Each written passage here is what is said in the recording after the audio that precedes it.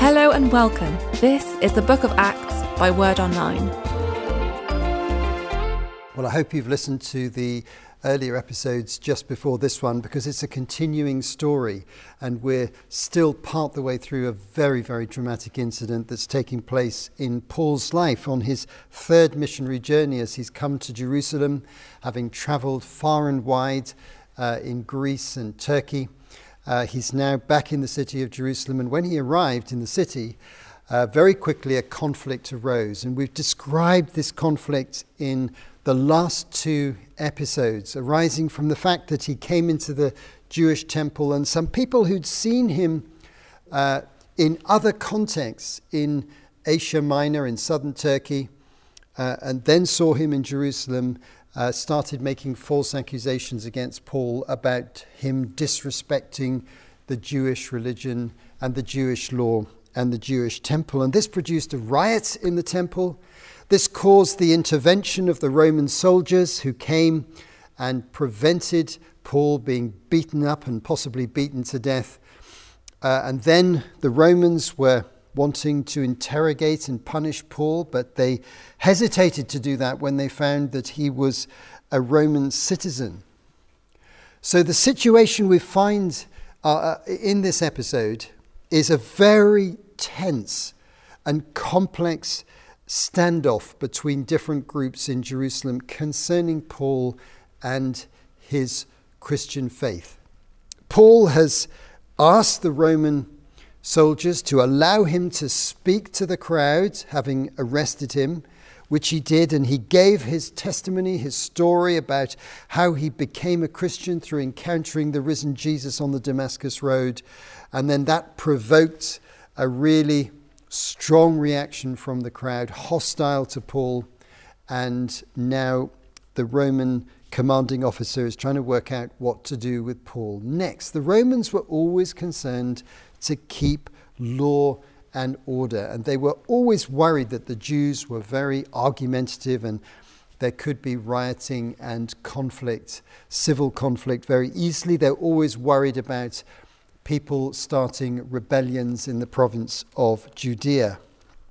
So that's why they're nervous about Paul. What sort of leader was he? What sort of agitator was he? What was he representing? Was he a military threat? Was he going to raise up some rebels? Was he going to cause a big conflict with other Jews? They weren't really sure. And so the commander is left in a very puzzled frame of mind at the end of the events that we've described in the last two episodes. And this is what we find in the first verse that we're just going to read briefly as we introduce this episode. Acts 22, verse 30. The commander wanted to find out exactly why Paul was being accused by the Jews. So the next day he released him and ordered the chief priests and all the members of the Sanhedrin to assemble. Then he brought Paul and had him stand before them. The commander is puzzled. He doesn't really know what's going on. And he decides to release Paul. So he's no longer going to be in the custody of the Romans formally. He's not going to punish him at that point. He doesn't know what's going on. He realizes he's a Jew. He's a Roman citizen. He's a religious leader of some sort. He's in an argument with his fellow Jews. And he decides the best thing is to have a debate between Paul and the religious ruling authorities. And the commander thinks that he will sit in on this debate and be able to work out what's going on. Now that sounds a very sensible idea, doesn't it? And so we need now just to think about what we mean by this organization known as the Sanhedrin. Now, if you've been following this study of the book of Acts, or if you're familiar with the material, you'll know about the Sanhedrin. But just to remind you briefly, the religion of the Jews, Judaism, was led by the high priest and the priestly group who ran the Jewish temple in Jerusalem. And the high priest chaired a committee or a council of 70 members that had ruling authority over the conduct of the Jewish religion. So they met regularly and they made decisions about all sorts of different things. They were based in Jerusalem. The high priest was in charge of this group. They had some Pharisees, some Sadducees, some religious teachers on board and some other priests. And there were 70 in this group.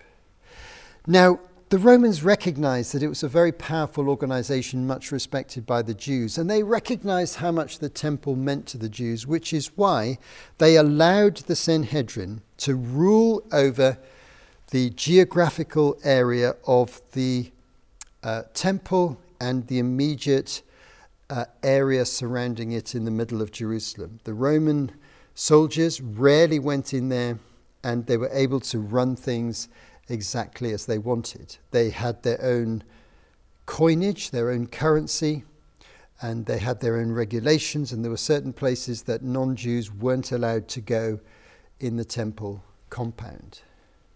And the Roman officer, of course, knew all this, and he witnessed what was going on in the temple day by day because he was stationed in the fortress next door overlooking the temple compound.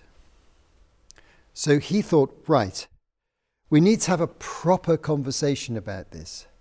The discussion between Paul and the crowd in the temple earlier on had been very emotional, very spontaneous, very disorganized, and hadn't led anywhere. So he thought, let's have a responsible conversation. Let's get Paul to talk to the high priest. I'm going to listen in, and I'll decide what I'm going to do with Paul, if there's any issue to follow up or not.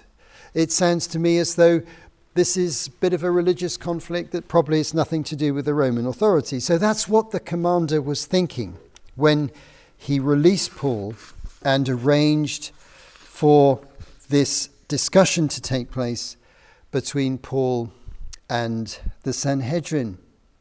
What we must remember is that Paul was remembered by the Sanhedrin because he used to be associated with them and on their side and serving their cause before he got converted to Christianity. So there's some bad memories of Paul because he was somebody who switched sides and no longer supported what they were doing. So when Paul came in front of them, that memory was in their mind and would have influenced their thinking.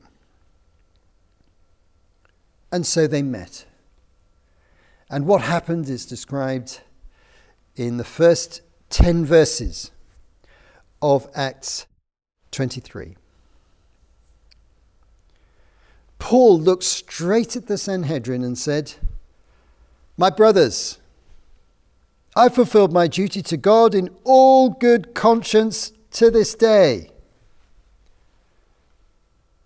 At this, the high priest Ananias ordered those standing near Paul to strike him on the mouth.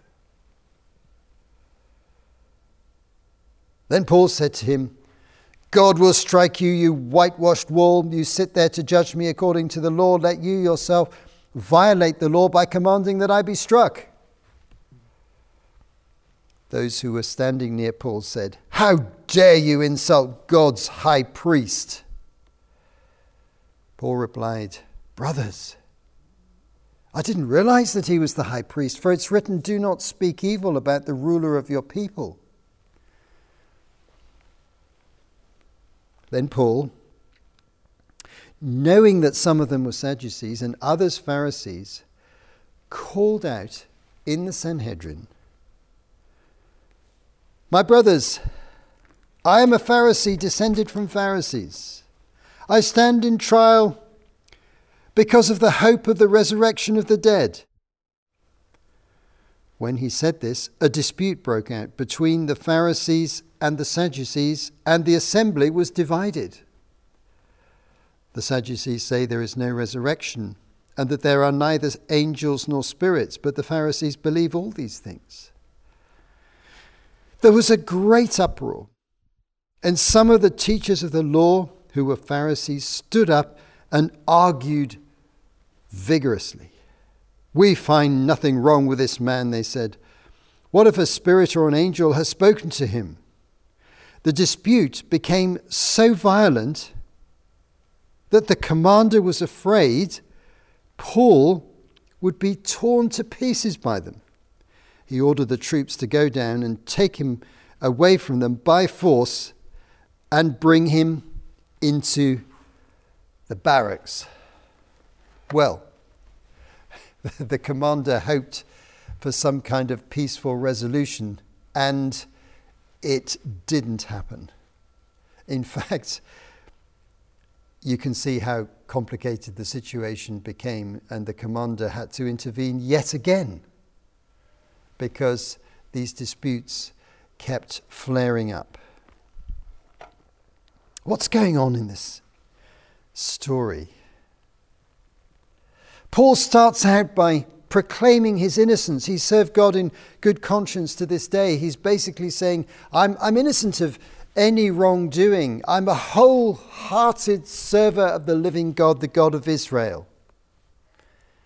And then comes the first surprise that the high priest who's chairing this meeting orders immediately for Paul to be struck on the mouth. Now, this is an insult. This is a symbolic action to tell people to shut up and be quiet. But the high priest is an interesting character. You'll remember that when Jesus was crucified, the high priest's name was Caiaphas. This is one of his successors, Ananias, who was high priest for 10 or 12 years. But it's interesting to note that the Jewish historian Josephus, who wrote about this man, said that he had a very quick temper. He got angry very easily. Now that's a fascinating insight. And this is written by an author describing his behavior in many other circumstances unrelated to this incident. But it's exactly what happens here. He just became angry very, very quickly, and he tried to silence Paul and humiliate him by getting several people to strike him on the mouth, cancelling out his words and his testimony. But Paul responded as strongly as the high priest. God will strike you, you whitewashed wall. But then people say, do you realize that's the high priest? And Paul realizes that he too has overreacted emotionally. And he steps back, acknowledging that you shouldn't speak evil of the person who is the respected community leader. Now, this is a very remarkable incident. We can assume that Luke, the author, is also an eyewitness here. It's described very vividly as if he's there with Paul. And he's been an eyewitness all the way through the story up to this point. So there's no reason to doubt that Luke didn't actually see this happen himself. So the whole event started out really badly. The Roman commanders' hope for some rational discussion to try and work out what's going on was completely unfulfilled. They couldn't get a rational discussion going. But it's interesting to see what Paul does next. He takes the conversation in a different direction. And in verse 6, my brothers, I am a Pharisee descended from the Pharisees. I stand in trial because of the hope of the resurrection of the dead. Now, he said this very deliberately because he knew that this ruling council was divided on the issue of belief in the physical resurrection of the dead. Because although the Pharisees and the priests, generally speaking, believe very much in the resurrection of the dead, which is spoken of in the Old Testament in a few instances, but not in a developed way, although they believed that, one group, the Sadducees, did not believe in the bodily, physical resurrection from the dead of those who believe. They didn't believe in that. And this is exactly what Luke explains. Many of the supernatural things about the Jewish faith they were doubtful about. They saw it more as a faith for this life. And we see this same belief system in place when these same Sadducees, this same group, questioned Jesus all those years before, just before Jesus was executed. The Sadducees asked Jesus a question about the resurrection to try and trip him up. I wonder whether you remember this. Matthew 22, verse 24. Teacher, they said, Moses tells us that if a man dies without having any children, his brother must marry the widow and raise up offspring for him. Now there were 7 brothers among us. The first one married and died, and since he had no children, he left his wife to his brother. The same thing happened to the second and third brother, right down to the 7th. Finally, the woman died.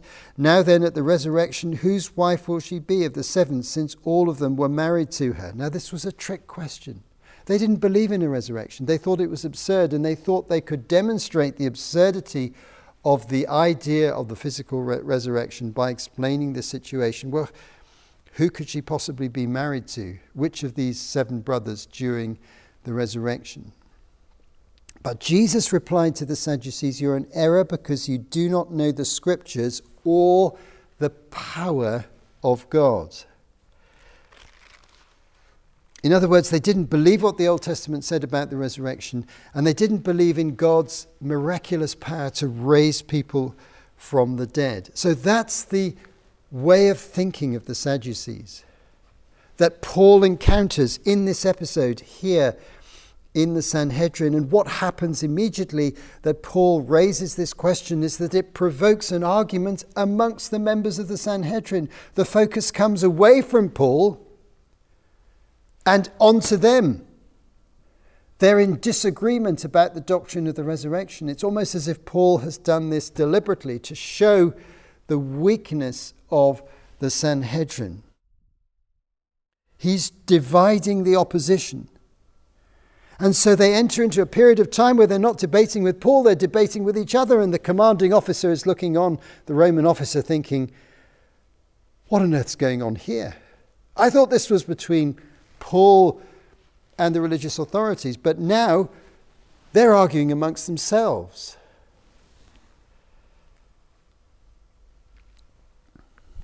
And he decided that this could get out of hand, because once they finish arguing amongst themselves, they might then together turn on Paul and say, well, it's all your fault that we had this argument in the first place. And the commander could see this could happen. So he said to his men, go and get Paul from down there in the debate.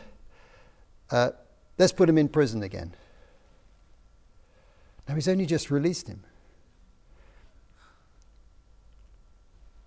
But now he's taking him back into prison again, because he can't get any sense out of this discussion. He can't get any clear answers to his questions. Now, Romans continually were puzzled about Jews, and they often noticed how argumentative they were.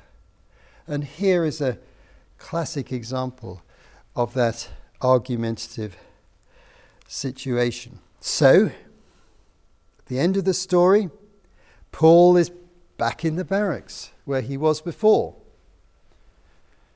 He's back in prison. What's going to happen next? Well, this episode ends in a very moving way, actually. Because all the way through the time as Paul has been heading to Jerusalem, everybody along the journey has saying, be careful, Paul, it's going to be difficult in Jerusalem. Be careful. Agabus the prophet, church groups, possibly the unmarried daughters of Philip the evangelist in Caesarea, all prophetically communicating with him about the dangers, and yet Paul felt, I've got to go through with this. Have you ever had that feeling in life? Something difficult you've just got to go through? God's saying you've got to go through it. Don't avoid it. God might be speaking to you about that right now as I'm talking about this, but that was the feeling that Paul had. And his faith was that God would protect him even in a difficult situation. And so that's why the way this episode ends is most moving. And just in one verse, verse 11, we have this amazing statement. The following night, the Lord stood near Paul and said, "Take courage. As you've testified about me in Jerusalem, so you must also testify in Rome." I think that's amazing. He's in prison, and he's no idea what's going to happen to him. Will the Romans ever let him out? Will they punish him? Will they try him? Will they hand him over to the Sanhedrin, hand him over to the Jews? Will they expel him from the country? He's in a position of complete vulnerability, and yet God speaks to him. This might be a dream or a vision, but whichever it was, there was this feeling that God himself was there. The Lord was speaking and saying, first of all, take courage. That's one of the most common things that God says to his disciples. Have courage. Don't be afraid. And that's a message for you as you're listening to this. The Holy Spirit may well be speaking to you in your circumstances, which might be difficult. Paul's in very difficult circumstances, but you might be in very difficult circumstances. Take courage, says the Holy Spirit. Take courage, Paul. As you have testified about me in Jerusalem, so you must testify in Rome also. This means your life isn't going to end in Jerusalem. This isn't a wasted experience.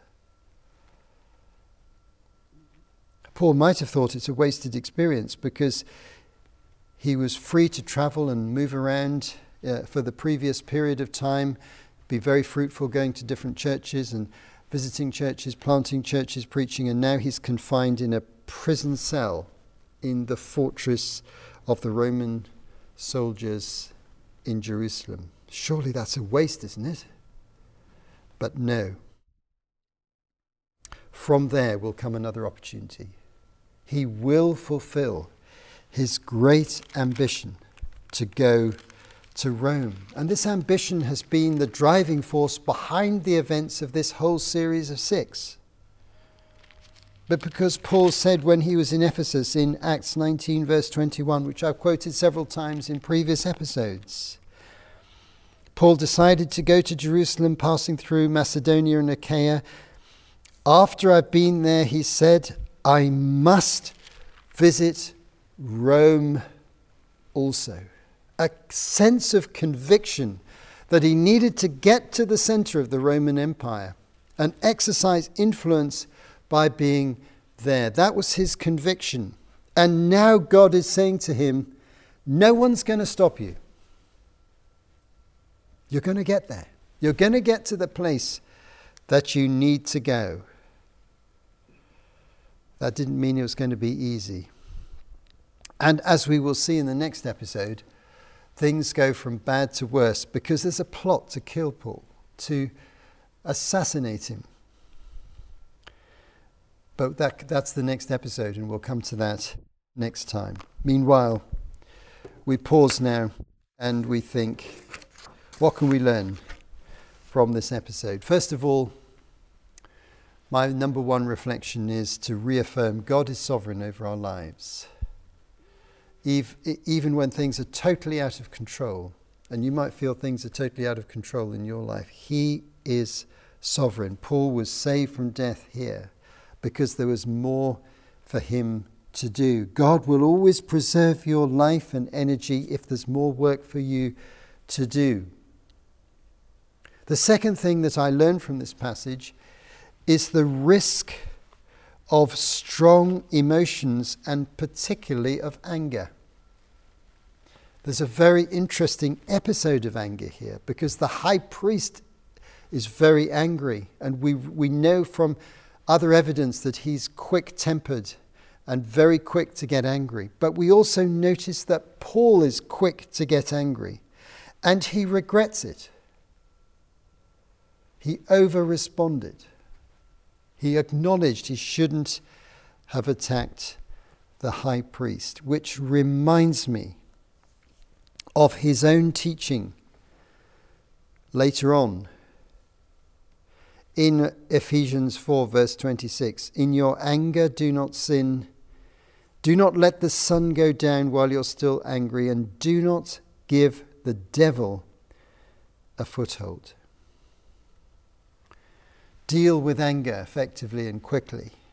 Don't let it simmer, and don't let evil powers use long-term anger as a means of undermining your Christian life. So that's a second reflection. My third reflection is about the doctrine of the resurrection. Paul emphasizes it here. Christianity is built on two very important foundations concerning this idea. The first one is that Jesus himself rose again from the dead physically. It's a physical event. This is not a ghost, a spirit, a hallucination, or anything like that. This is a physical event. And the Gospels describe the resurrection of Jesus as a very powerful physical event. But the second thing that Christianity affirms is that those who believe in Jesus will experience a physical resurrection in the same type of reality that Jesus had himself. And Paul is focusing on the doctrine of the resurrection here, which divided the Jewish people but unites the Christian church fundamentally. And so I end with a reminder of what Paul really believed about the resurrection of the body by just quoting to you 3 verses from 1 Corinthians 15. That's verses 42 to 44. This is Paul's briefest and simplest description of the resurrection and the difference between the resurrection body and our current physical body. So will it be with the resurrection of the dead. The body that is sown is perishable. It is raised imperishable. It is sown in dishonor, but it is raised in glory. It's sown in weakness. It's raised in power. It's sown a natural body. It's raised a spiritual body. Let's just reflect on these words for a moment. Physical life now, says Paul, has 4 characteristics. Your bodies have these 4 characteristics. Perishable, that means prone to decay, disease, decline, aging and death. It is in dishonor, that means it's tainted by sin. Our bodies are affected by the sinful actions that we carry out. It's a body in weakness. In other words, we're limited in strength and capacity.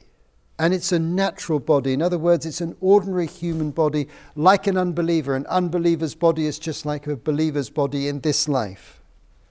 But the resurrection body has 4 characteristics. Imperishable, that is in a state of permanent physical wholeness. It is in glory, that means filled with God's glory. His presence is going to fill our bodies in a miraculous way. It is in power, that is filled with supernatural power. It goes from strength to strength in the eternal life. And it's a spiritual body, meaning empowered by the Holy Spirit. Now, there's much more we could say on that subject. But Paul focused on the resurrection as a key belief of Christianity in this episode. Well, this particular story isn't finished. There's another dramatic development that takes place in the next episode, and I hope you'll join us for it. You have been listening to Martin Charlesworth for Word Online. To find out more, visit wordonline.org.